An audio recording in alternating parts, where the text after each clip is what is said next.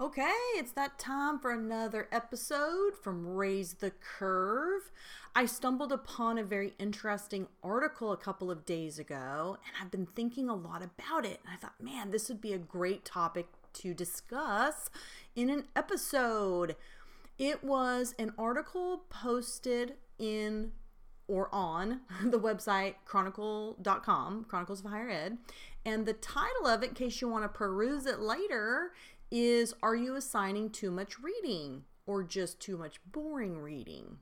And it's by Teresa McPhail. Anyways, it was so intriguing because I have often thought about not necessarily am I assigning too much reading, which is what really got me thinking after reading this particular article, but is the reading that I'm assigning intentional, which, you know, it's focused. It's not just, hey, read this whole chapter. It's more focused reading. And I've made a couple of changes with that over the last year or two, where I'm specifying particular learning objectives within a chapter that allow the student to know, hey, okay, I know that these are going to be covered on the exam, or I know these are going to be covered in some way on an essay or in an assignment. But what I found so fascinating was, and granted, it's one article, and she did a little bit of a case study within her own classes, but it was still really fascinating. And she talks about some different things in connection with, you know, really recognizing our audience. You know, from a presentation standpoint, I used to teach public speaking. It was all about doing an audience analysis. Okay, if this is going to be your audience, and in this case it would be students, what do they know? What are they coming in? What's their frame of reference? What do they like? What do they dislike? Okay, and the same concept is prevalent as a teacher, in the sense that I know there's a lot of discussion out there about millennials, and then I don't know what the new term is for students that are coming in who are now freshmen and sophomores, they're recent graduates in high school within this last 5 to 10 years. You know, lots of easily distracted, instant gratification, less attention. You know, there's lots of topics on that. I'm not saying any of those terms, just saying lots of topics in the education world talking about that. Lots of studies that have been done about that. So we do know a little bit, just from the studies, that yes, they, folks, and even us now, I mean, I'm fall prey to some of these things too, thinking that I can multitask, so I get easily distracted, that type of thing. Am I focused on instant gratification? Yes, in certain things I am. But we have to think about students not just as learners, but as people as a whole. Their human thought and human behavior. If we're looking at educational psychology, we're looking at the thoughts and behaviors that learners bring to the table in connection with the whole point of them needing to acquire this information or this particular task and then being able to retrieve that, recall that, or perform that at a later date. So one of the things, you know, they're juggling a lot. Students juggle a lot, period. People juggle a lot of things, period, which is relatable, no matter whether you're the teacher, the student, or the parent. One of the points that she's made, the reasons, is they don't have the luxury of time and are easily distracted.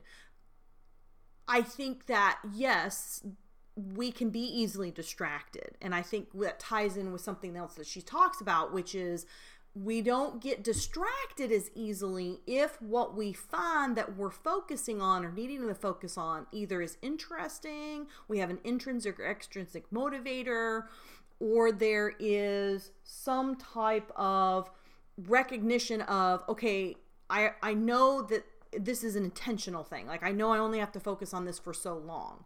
So some of the things she talks about there is really interesting. And yes, they get distracted by social media and things like that. And they learn, students learn, and this has been going on for decades, that skimming still results in some outcomes that reinforce the behavior of skimming, because they'll skim, they'll do decent maybe, and then associate that the skimming was okay to do, when really it probably had nothing to do with the skimming that created that particular outcome that they're okay with. It was probably some other things in there, whether it was that they were lecturing, whether they watched a video, whether they did assignment and connection, that are all of those things. But that doesn't matter. What matters is the association that they made. Hey, I did really well, or I passed, or I had the outcome that I wanted. I skimmed, so that must mean that that's okay to do.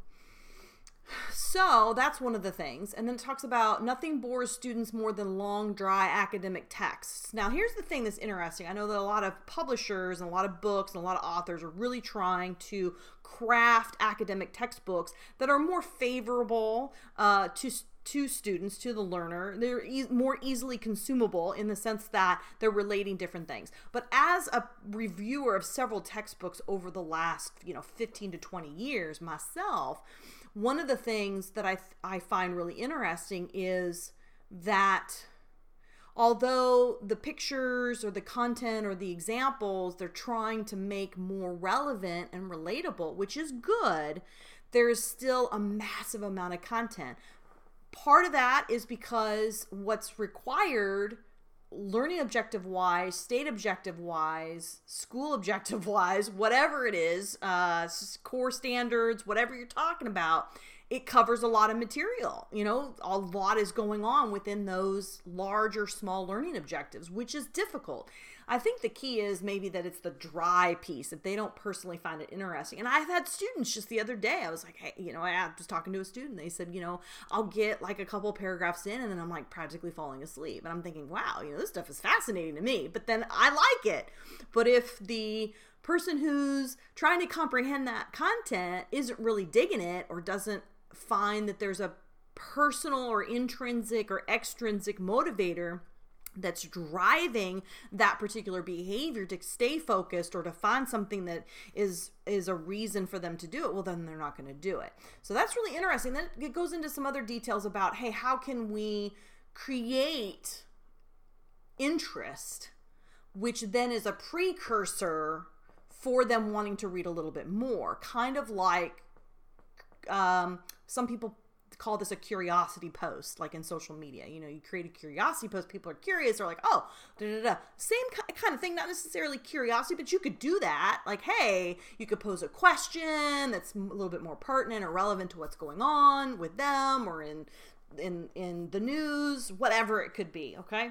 And then kind of like a carrot that's being dangled, move into how that question, curiosity, interest, carrot that you dangled, how that connects with what they're reading and learning. So that was really interesting. Thought that was pretty cool.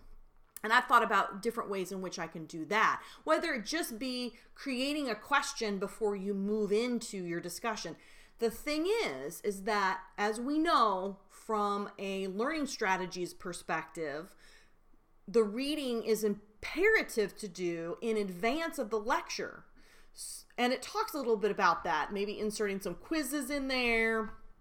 Reading quizzes might help, pop quizzes, randomly calling on students to see where they're at. I mean, I do that all the time, and I find that a lot of students, they just can't recall a lot. Yeah, I have reading questions that are due the day that we start a new chapter, but that is more my strategic way of at least trying to get them exposed to some of the content, knowing full well that they're probably not going to read that in-depthly. I have a scaffolding approach, and that's one of several tools that are part of the scaffolding process that goes on all the way up until the exam. But anyways, so those are some different things.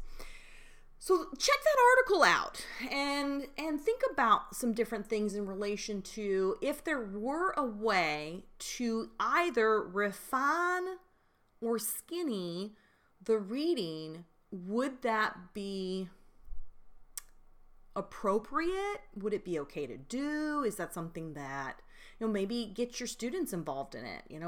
What stuff would you think is important to read? How is this relatable to you? And of course, you always got to make sure that those are going to tie into the learning objectives. As educators, we can't just pick and choose whatever learning objectives we want to do. I mean, the smaller, more chapter specific ones, maybe we can. But of course they have to all connect to the larger ones, and that's the big deal right there. So make sure that that's happening. But maybe find different ways that could whet the palate before they move into reading the particular questions. I don't know. I don't know. I'm just perplexed by this, but I'm intrigued at the same time. It's an interesting taste in my cognitive mouth right now, using a weird analogy. Anyways, for now, I'll leave you with this particular topic to kind of chew on a little bit. I don't know. Interesting. Alrighty. Have a good one.